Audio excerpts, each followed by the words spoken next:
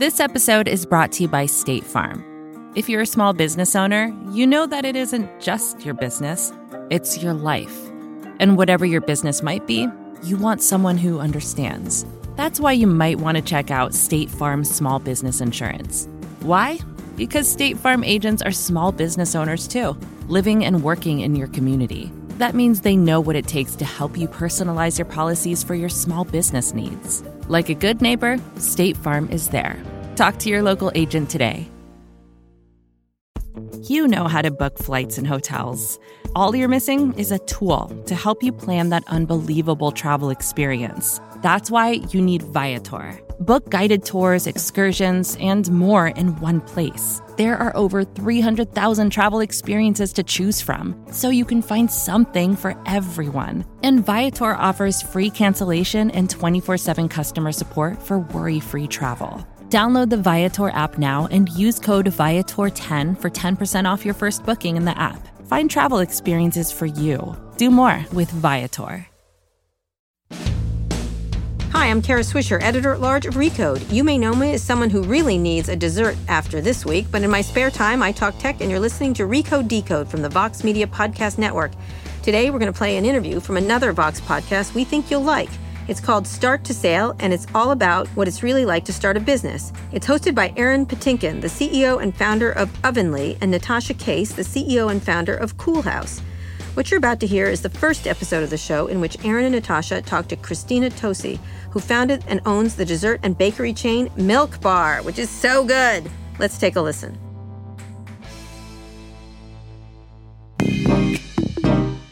Welcome to Start to Sale. This is our inaugural episode. I'm Aaron Patinkin, CEO of Ovenly. I'm Natasha Case, the CEO and co-founder of Cool House Ice Cream.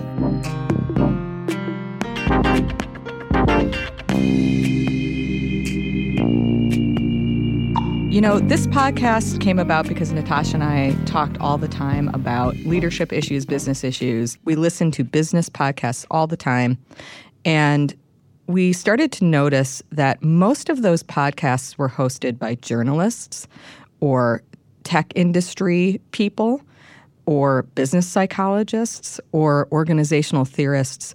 And what we thought was missing was a conversation between entrepreneurs. And so as CEOs, we wanted to hear from other CEOs about very specific moments in their business that helped them go from point A to point B.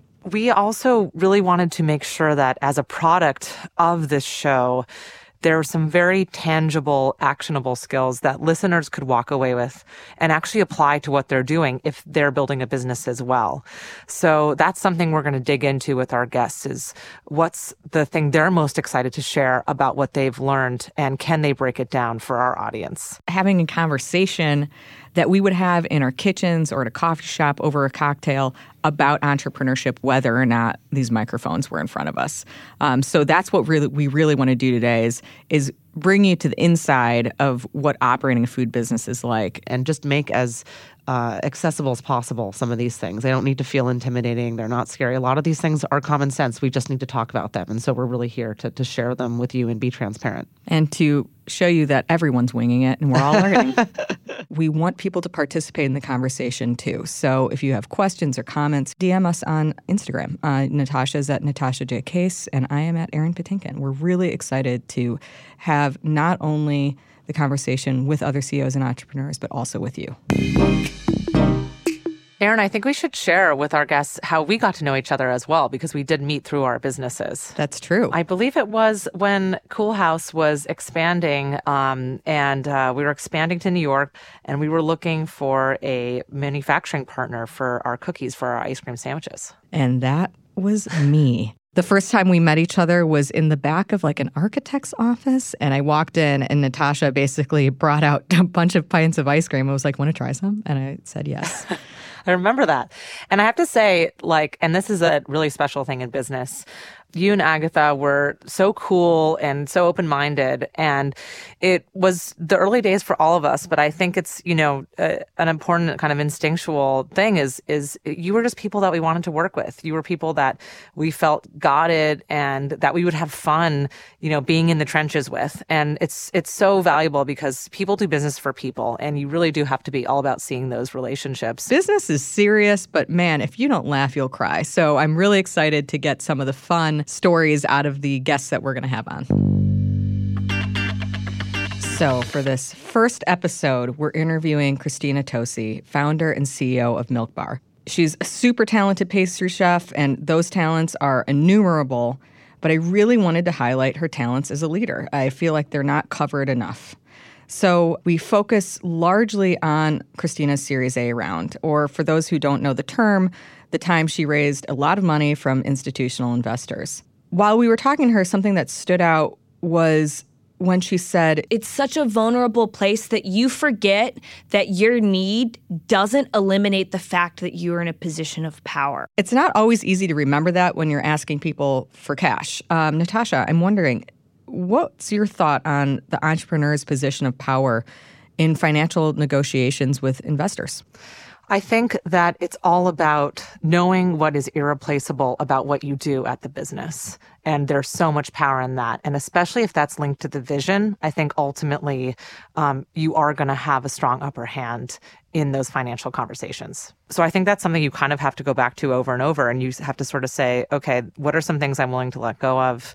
Because I know that ultimately I'm such a key part of the formula that there's an undeniable power that I will always possess. Yeah, I think one of the times that I found myself in trouble with investors when we were raising money a number of years ago was people kept telling me what Ovenly was, right? Everyone loves to tell you what your business is all the time. And I started losing sight of that vision of what we were building. We want to become the largest retail bakery chain in the country. And I started to not be taken as seriously as I should with investors. And the reason was I kind of lost my power because I lost focus.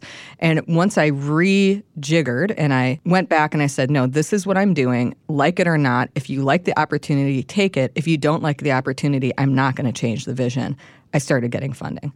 And I think that just speaking to what you're saying, there is such power in vision because so many people do get convinced that what they're doing isn't what they should be doing in business. And that's when you start losing your way. And so I think that it's a really important topic. I'm really excited to talk about it. I'm really excited also to talk a little bit about that transition from becoming an artisan to becoming a CEO, kind of that career change. So, yeah, that's a big one for you as well. So. Yeah, totally. So really excited to have Christina on. And let's get into it. Christina Tosi is our guest today. We're so excited to have her. She is the founder and creative mastermind behind Milk Bar. She's a classically trained pastry chef who blends sophisticated culinary technique with really whimsical and outside-the-box nostalgic ingredients. She opened Milk Bar's doors back in 2008, and she's since just catapulted the brand into the spotlight, one of the most iconic American pastry chefs of this generation. I'm Christina Tosi, and I am 10 years in to building Milk Bar into this quirky American-style bakery business. And I'm still figuring out what I'm making it as the world continues to change, which is my favorite part of the job. That's cool. It's an ever-evolving process. It's not a stagnant thing. Yeah, you know what it's like, right? Yeah. Like what it was and what it meant when you first founded and started your business is different than what it is today. Well, one, it's different every day, but the vision and the mission and the drivers and the successes and the failures are different because I think if you build a business right in all of the authentic ways, it's going to evolve as you as a person evolve, as the people around you, as the people in your organization that are helping you build it evolve. And I think that's the one thing when you try and hold on to what it should be too hard, oftentimes, at least for me over the past 10 years when I've tried to do that, I miss the parts of what it needs to be and what it should be. And Totally. I think it almost feels like a big weight off the shoulders when you realize it can, grow and evolve and change with you. Like, it's okay. It does that. Yeah. And I think that we oftentimes are told not to change what we want because investors and people want to know what the end game is. True. But every day you're different. And you might have a big grand vision for what the very end point is, which is usually some sort of exit, but how you can get there is going to be an adventure. And there are opportunities that present themselves at any point. And I think the best part about being an entrepreneur and the most fun part is being able to pivot to take the right opportunities and to experiment and to take those risks. Totally. I think that whole, if you go to raise, when you go to raise, do you go to raise, is such an interesting intersection of the identity of the business, because if you decide you need to take money from an outside resource to grow your business, then it's make the sale at any cost, or are you such a good salesperson that you're telling that financial resource, whatever that financial resource wants to hear, whatever that financial resource needs to hear. And I think that's actually what I have found is when the identity crisis of your business is probably at its most vulnerable state, because it makes you question well, if I need money and this person has money, this person then somehow has power, and I know what this person thinks of my business, or I know what this person thinks that my business should be. And somehow it is very easy to then forget that you're the founder or you're the one running it. And it's what you say it is, and it's what you want it to become. And the identity crisis of any business from startup to sale is a really interesting topic. We're going to take a quick break now. We'll be back with this episode of Start to Sale after this. This episode is brought to you by State Farm. You've heard it before. Like a good neighbor, State Farm is there. But it's more than just a tagline, because State Farm agents are small business owners themselves who live and work in your community. And if you're in the market for small business insurance, who better to work with than an agent who understands what it takes? State Farm agents can help you create a personalized insurance plan that fits your small business needs and budget. Talk to your local State Farm agent today about small business insurance. Like a good neighbor, State Farm is there. Support for this show comes from Slack. You're a growing business, and you can't afford to slow down. If anything, you could probably use a few more hours in the day. That's why the most successful growing businesses are working together in Slack. Slack is where work happens, with all your people, data, and information in one AI-powered place. Start a call instantly in huddles and ditch cumbersome calendar invites. Or build an automation with Workflow Builder to take routine tasks off your plate. No coding required. Grow your business in Slack. Visit slack.com to get started.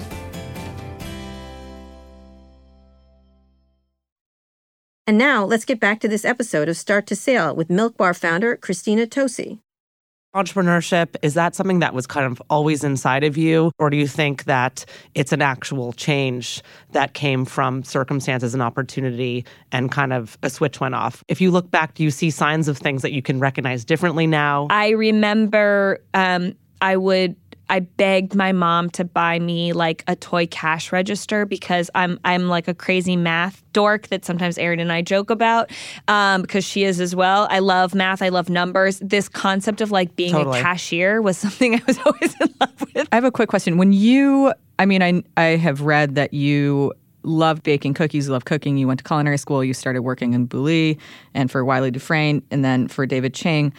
In that time period, while you were working your way up through these kitchens and into operations roles, did you start to think, I really want to do something on my own?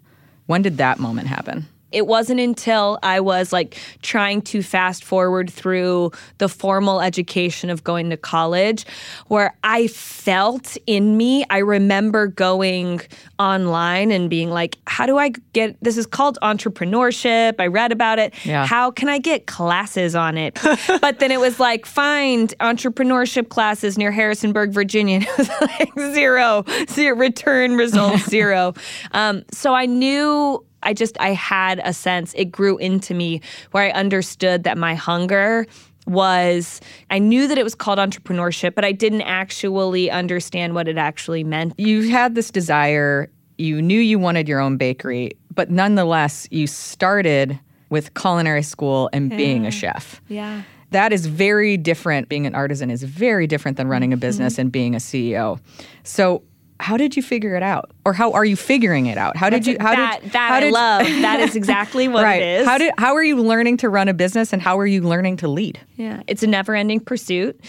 I was raised by a mother who is an accountant, but it's like, I'm going to be the best accountant. I want to make people happy and make them feel protected through their finances.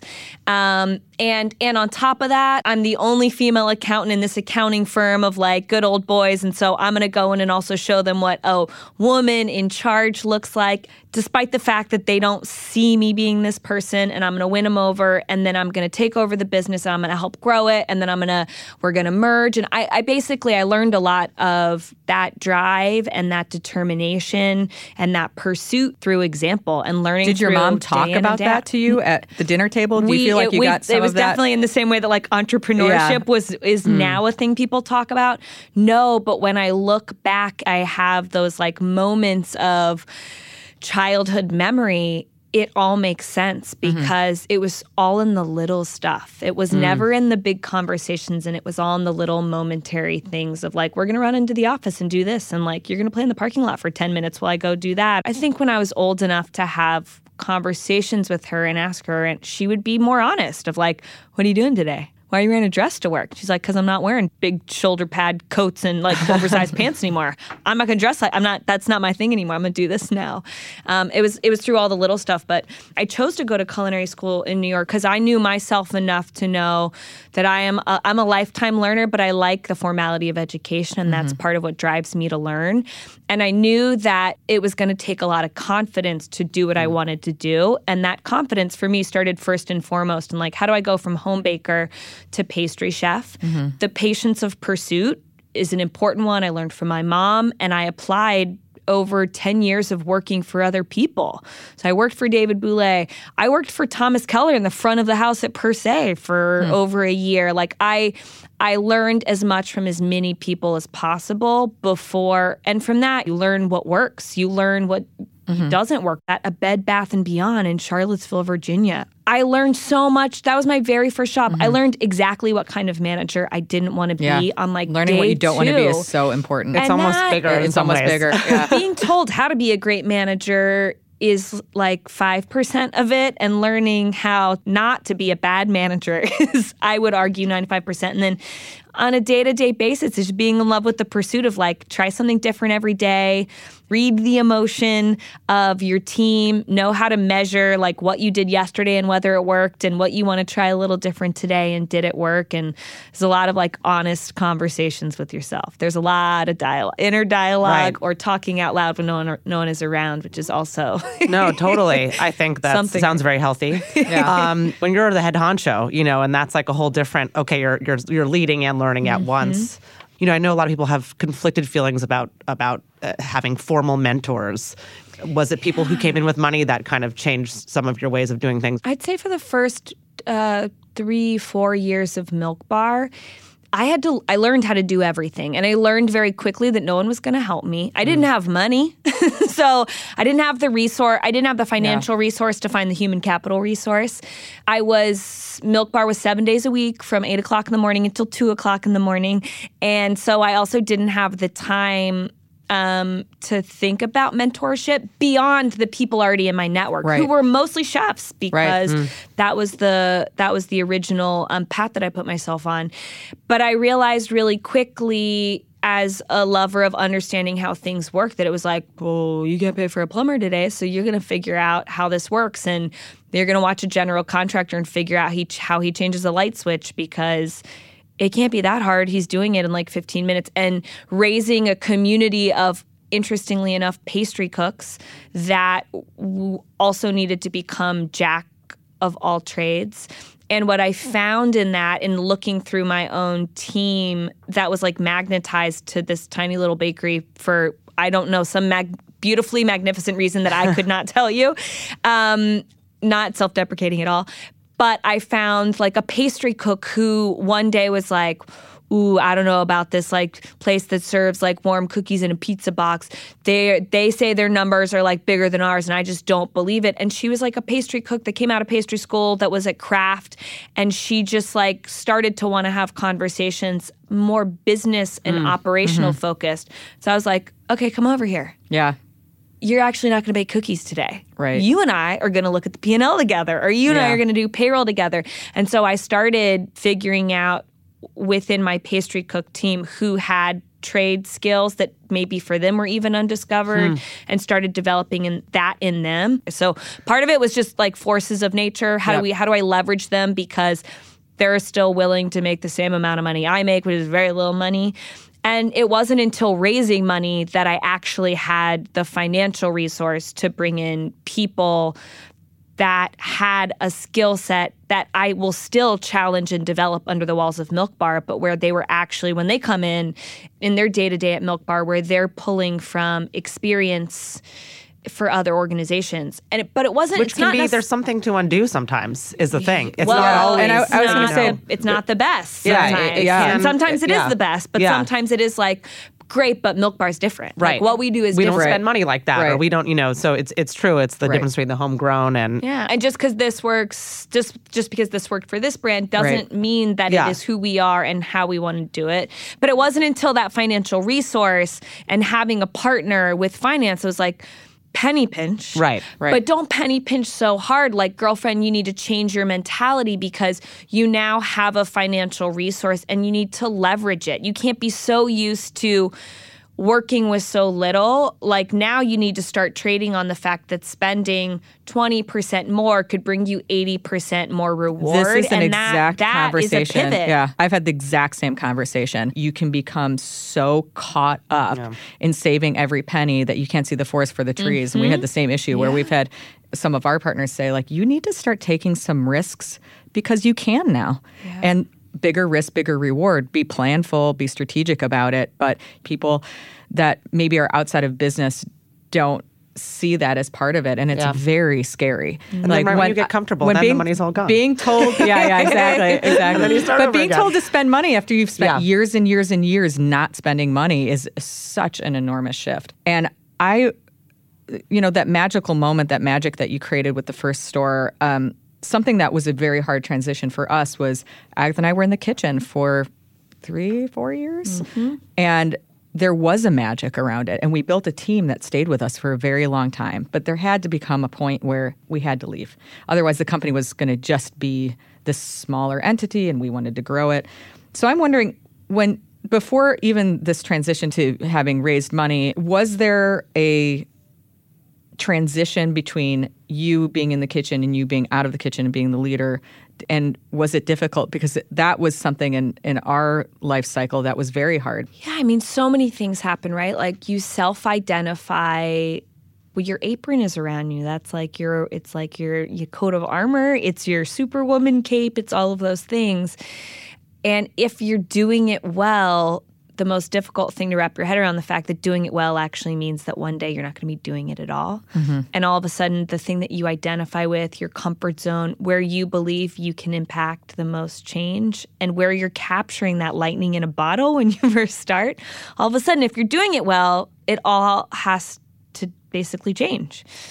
And I think you go through a wave of emotions. I think the first emotion I remember going through was, but I know my day's worth, and I know my own worth and pushing a day through a prep list. Like, on kitchen terms, you have a prep list. And so you're like, I'm going to make the most impossibly long prep list. I'm going to crush it. This is, as a team, as an entire battalion, this is the measure of our success today. We're going into it. This is what we're going to get done. This is how we're going to do it. It's also so much easier to lead and manage when you're there with people every single day. Training isn't even a concept, because they are standing right next to you, and there's no onboarding. Onboarding isn't a word when you're an entrepreneur, right? Like, everyone's doing it together. You're in the trenches together, and then all of a sudden it gets so much more complicated. If you do all of that well, what no one tells you is that it gets 50 times more complicated. So that transition is real. How do you prepare for that transition? I think just knowing that it's going to happen is important. I remember when that happened for me, I tried to then, I would do the I'm going to start and end every day in the kitchen. I know I can't be there in the middle of the day, so how do I start and end so that people, part of it is in the weird emotional ego thing of but I'm used to being the first one at work and the last one at work. So that there are those intangible leadership moments, teachable moments that don't ever have to go with words of but how do you make sure that your people feel like you're the one that is always the one that is the backbone, and that is the foundation when everything else if and when everything else falls apart. And so that was a thing that I do. Even on the weekends, I would come by to say hi to everyone because I was sometimes the smallest moments of rally make a big difference. And if you see something that's not right, how do you do that? And you have to figure out with the people that you're trusting to lead the parts of your company that you can't have that daily moment touch point with, and make sure that they can be the truest extension of you as possible, right. While also, at least for me, because this is how I build my team, while also allowing them to be who they are. And how to bring their talents to the table. Yeah, because that's why you hired them, right? You don't want a cutout of you. You want someone that is going to honor you and drive your standards while also making it better. The end goal is, you said you do something great, it means it's going to be kind of shaken up and get harder, but obviously you're working toward making it even greater, right? Yeah. And that is, and obviously can happen, yeah. If you kind of lay it out right. It 100% can happen. It comes with patience. It comes with understanding. It comes, I think, with the humor of every day is going to be a roller coaster. It comes with the fact that mistakes will be made. It comes with the fact that guess what? No one's going to make your cookie as great as you. No one's going to make that batch of ice cream as great as you. But man, if you, it's true, right? But if someone can get that close, is that good? And then all of a sudden you start to, you're not making concessions. You're starting to understand the world in actually a more business woman minded sense, because all of a sudden you realize that what is magical about where you got your start and what you first started really only matters in terms of what you do next and how you choose to do it. Right. That's so true. And it's that's a humbling, on it, not just in it. Right. Yeah. Terrifying, will keep you up at night feeling, but it's real, and it's the dirty part of entrepreneurship that those glossy magazines and TV shows don't often talk about. It's so Wonder true. why not? We're going to take another break now. We'll be back to this episode of Start to Sail after this. Eurovision is here. This year's contest gets underway this week in Malmö, Sweden, but this year's contest comes with a dose of controversy. I'll give you one guess as to what people are mad about. Yes, correct. It's that. Organisers of the Eurovision Song Contest say they are assessing whether Israel's entry breaks the rules on political neutrality. I think it's a shame. I think there is no way that Israel should be able to participate in Eurovision. Pro-Palestinian protesters are taking to the Swedish streets. More than 1,000 Swedish artists, including Robin, have called for an Israel ban. Some European politicians are joining them. Charlie Harding from Switched On Pop joins us this week on Today Explained to help us figure out if Europe can sing its way out of this situation.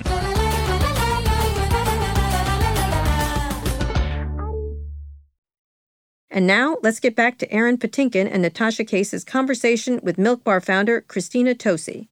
Because we started talking about the hiring of people and how you didn't have the capital to hire the higher level folks until you raised this last round. I want to hear about that last round. So I think that raising money is one of the most opaque parts of being an entrepreneur.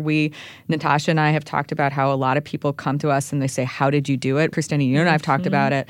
And so how did you learn the language of investors? And I'm curious, what was this most surprising part? Okay, so first thing about myself in the context of this is I'm very stubborn and I like to learn things for myself. That's also the kind of learner that I am. So how I filled the shoes that I did for the first 8 years was learning how to do every job. How am I the CFO? How am I the CMO? I learned everything. It was perfect because it's right when the world was changing, and I'm never the quickest learner or the smartest person in the room, but man, over time, I will crush. That was always the kind of student I was. So I learned that over 8 years. So how did I learn the language of how to raise?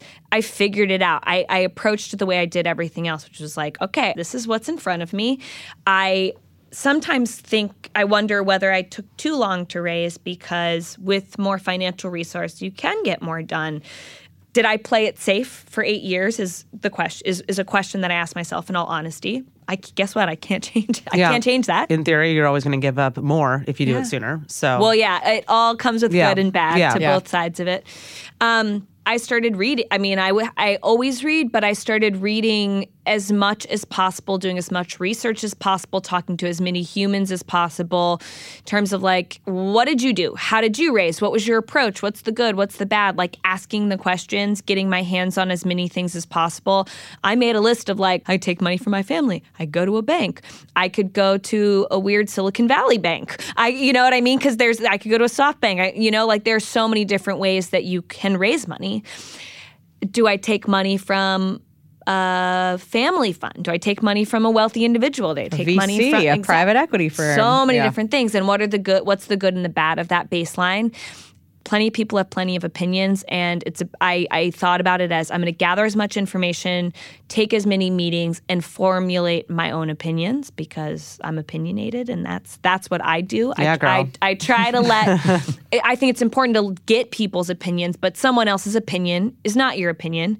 That is a tricky thing to remember in the raise process because it's a very vulnerable place. Mm-hmm. Absolutely. You're asking people to give you lots of money. It's such a strange start to the process. But you're giving them the biggest opportunity. Of course. Well, thank you. Say that again, Natasha. Yeah, investors want to invest, but it's a funny thing to be like, will you just give me some money? Yeah. Like a lot of it. Yeah. But the thing to remember is I'm offering you this opportunity that nobody else gets. And that's the part, I think, of raising that it's such a vulnerable place that you forget that your need doesn't eliminate the fact that you're in a position of power. Absolutely. Yeah. So and investors, in my experience, often try to make you feel like you're not in the position of power. Of course they do. It is now a power play. Yeah. So it's not just about money, it's about power. And this isn't a dirty thing. It's not because one person's good and the other person's bad. It's not good versus evil at all. This is just the dynamic of this part of business, right? So go into it.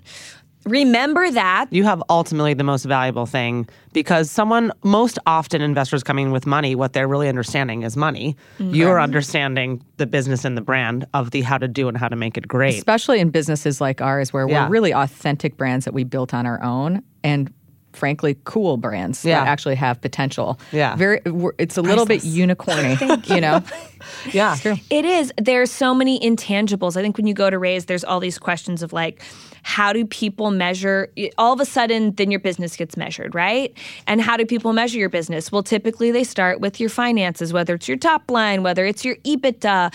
But there are also so many intangible parts of your business that are also important. How do you remain humble while also be aggressive in terms of how you think about your business and how you value it? Don't ever take a meeting. I don't care if it's with like your local Wells Fargo or Chase Bank or Citibank or whatever it is, without knowing who you are, what your business is, what your vision for your business is. And even if when someone asks, I think this is the hardest part as an entrepreneur, like, what's your 5-year plan? You probably have never had to think about what your 5-year plan is because you are just busy.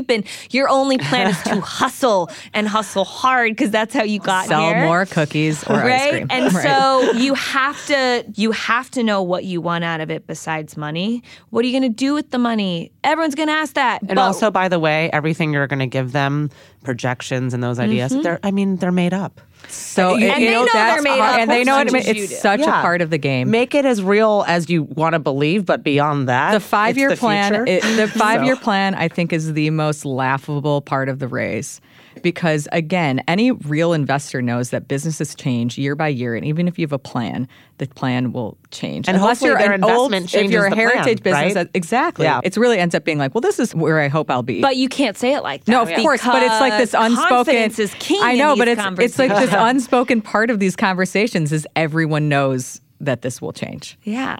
confidence is queen. Confidence is queen. I like that. It's so true. And so there's a game. It is a game. It's Such a real, but it is a game.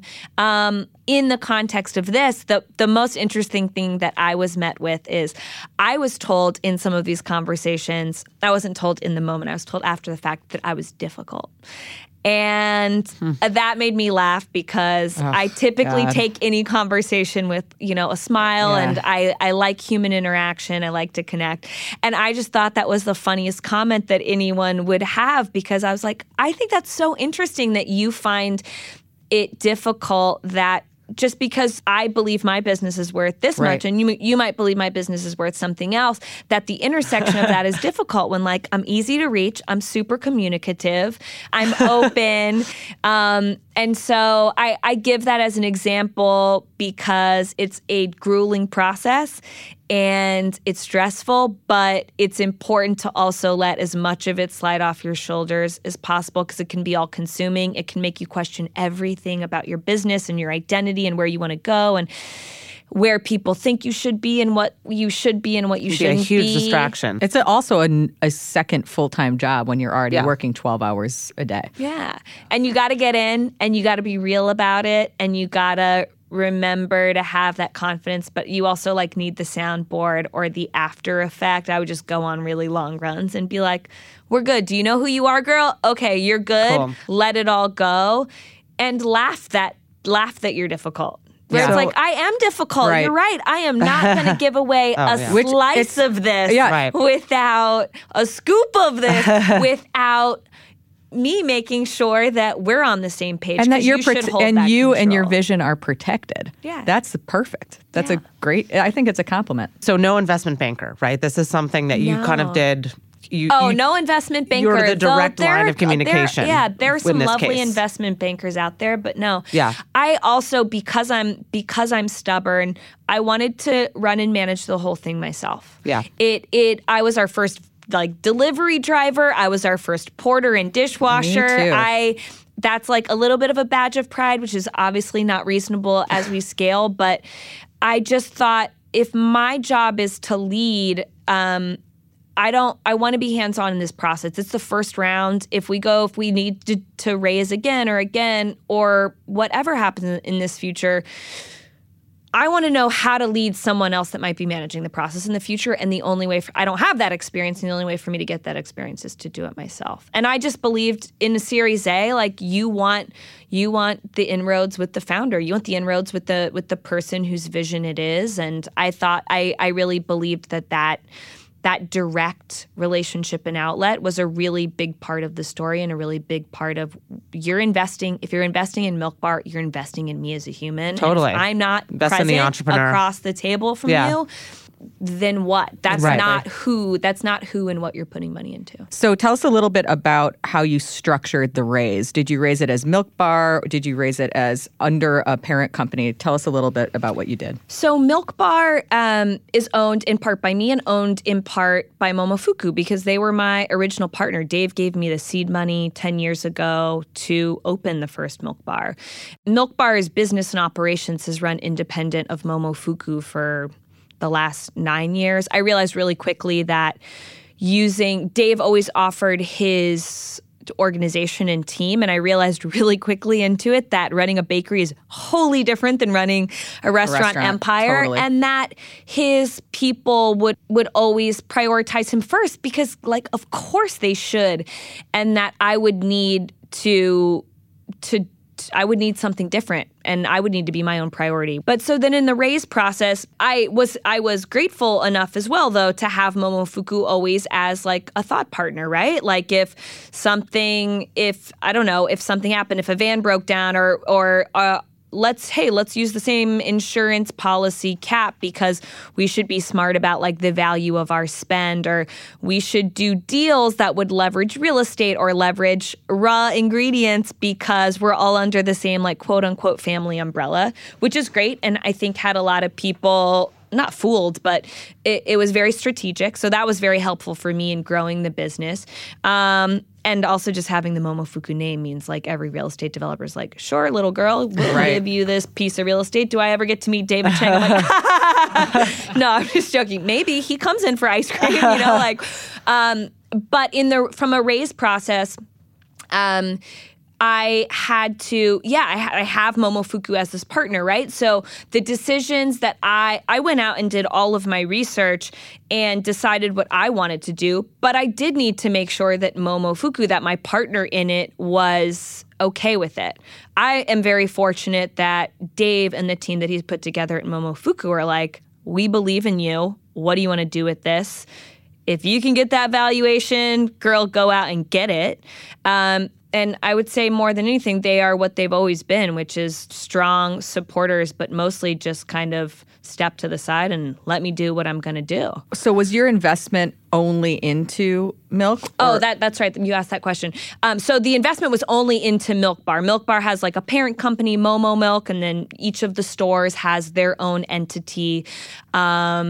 Because we would never sign 10. I mean, like basic business structure is such where you wouldn't sign 10 leases under one LLC.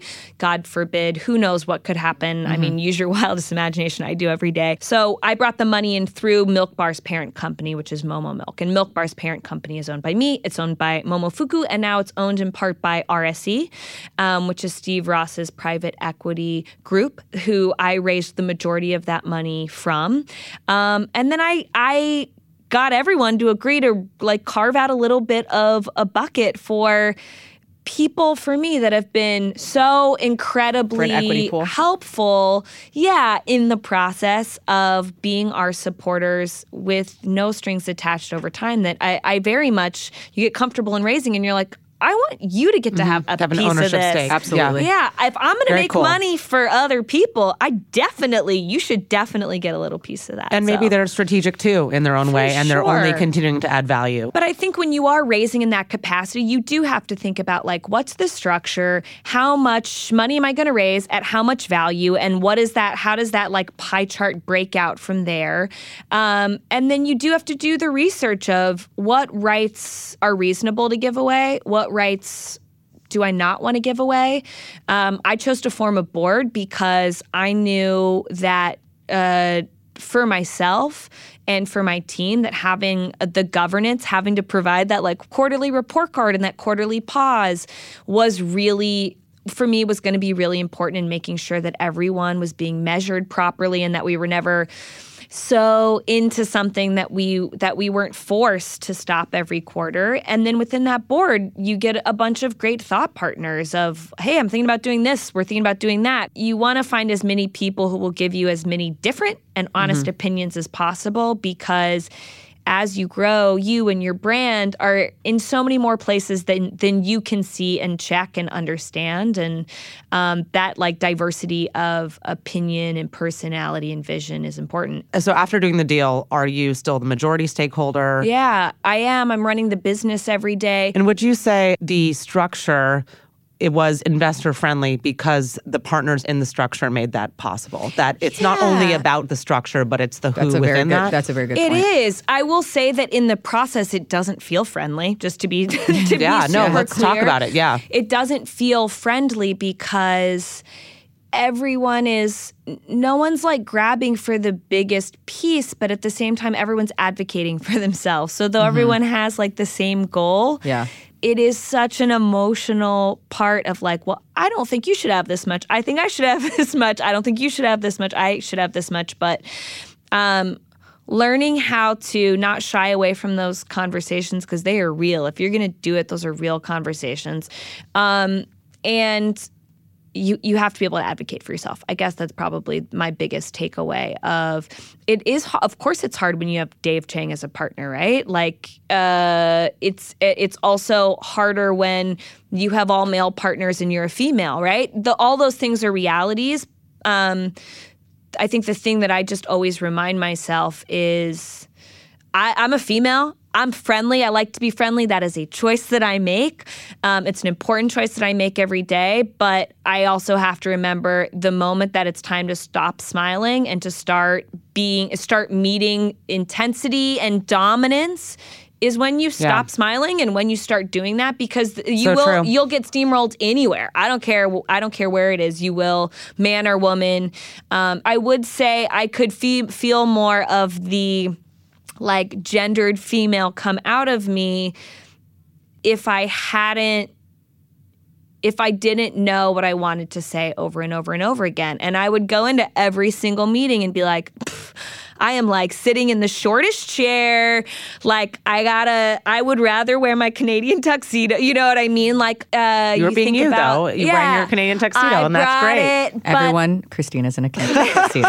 Right. But there is the like, I'm gonna play to that. I'm gonna play to the fact that I'm a female. I'm gonna play to the fact that you want to be the financiers behind this crazy, amazing company with a strong, confident female behind it. So I would say that I talked myself out of where I would otherwise be like gendered in the conversation and pivoted it and used it as much as possible. That's because awesome. it is Took ownership. It is a strength. Part of these conversations is power and dominance. That's a reality. That does not mean as a woman that you're not. It's like half you have real numbers and half it's can you convince me? Yeah. It's and believing in something. And so what do you need to do to convey that power? And maybe it's like go around the room and ask everyone else about their kids and be like, dare you to ask me, you know, whatever it is, do what you need to do, whatever it is. That's just part of preparation for any kind of meeting, and be prepared. Just like having your notes is important. Know who you want to be in it. If it's your money, who would you give the money to? Maybe is the other best takeaway tactic, great. Right? I know who I am. I want to give my money to the person that is like out after it, right? Yeah. And be that person. And if they don't invest in you, they are they're not the right people. And speaking of out and after it, was a lot of the dialogue around the end goal, the exit. Is that how much of a play is that conversation or not? So in Series A, every business is different.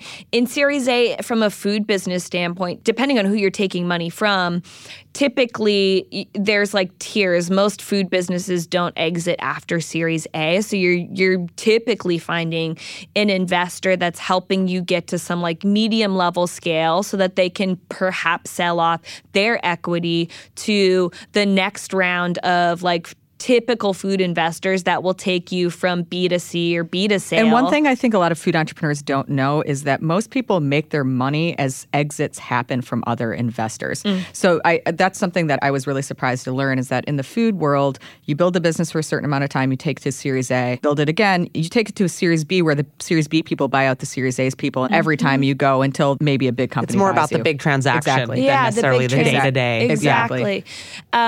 We're a very non-traditional food business standpoint. For us, like, scale is not king at Milk Bar. Milk Bar's spirit is in like this discoverable quirk.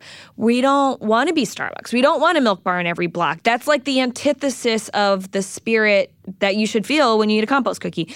So thinking about our growth strategy was different than that, because Milk Bar is many arms of its business. It has its storefronts, it has e-com, it has weddings, it has classes, and then beyond that, all of our other like lofty, exciting goals.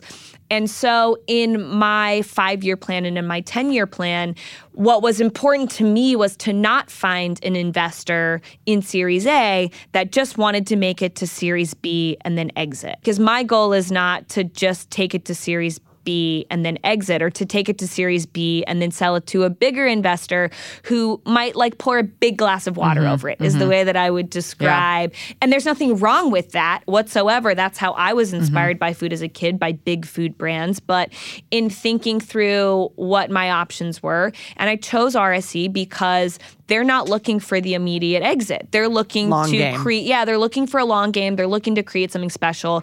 They're open-minded about bringing other investors in that can bring value add through that process. But there is the question of, what is the end game? Is the end game to own it outright? Is the end game to sell it to a great food company like Mondelez or Mars or Hershey's or what have you? They would take the Milk Bar business and make it into something incredible that would inspire like the me 25 years ago in the grocery store in Virginia in incredible, amazing ways.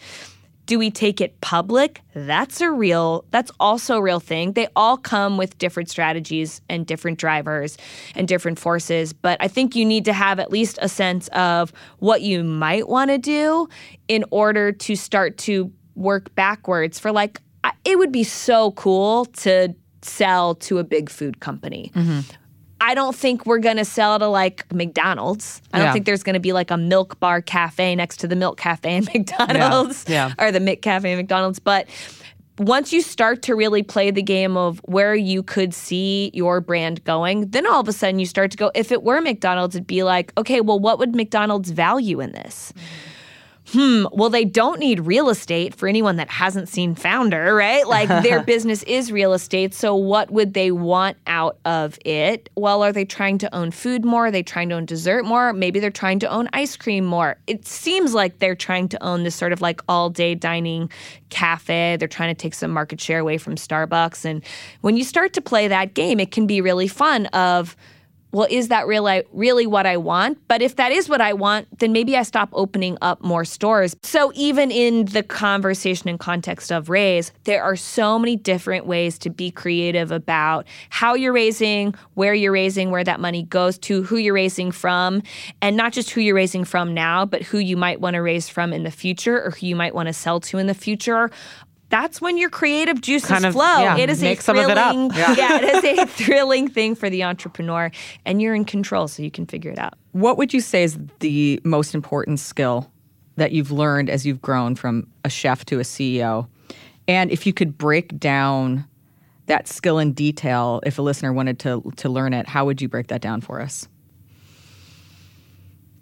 I'd say the most important skill I've learned is that though there is pride in learning and knowing how to do everything yourself, the reality is being a great business person means that you're doing nothing yourself. You're doing nothing yourself. All you're doing is learning how to spot great talent and inspire them and give them a mission and support them. And it is the weirdest, strangest vacuum to be in, and the one you have to learn to be so great at in order to be successful. Thank you. It's been amazing to chat with you, and you've just gone into so much of the nitty-gritty. So inspiring. We're so, grateful personally as entrepreneurs and to the audience, and it's phenomenal. Congratulations. Okay, congratulations to you too. I'm very honored to be one of many to come, I'm sure, and both of you as individuals and as businesswomen and as entrepreneurs and as food and tastemakers inspire me and inspire my entire team. They are freaking out that I'm sitting in the same room as you two today. That makes me feel really wonderful.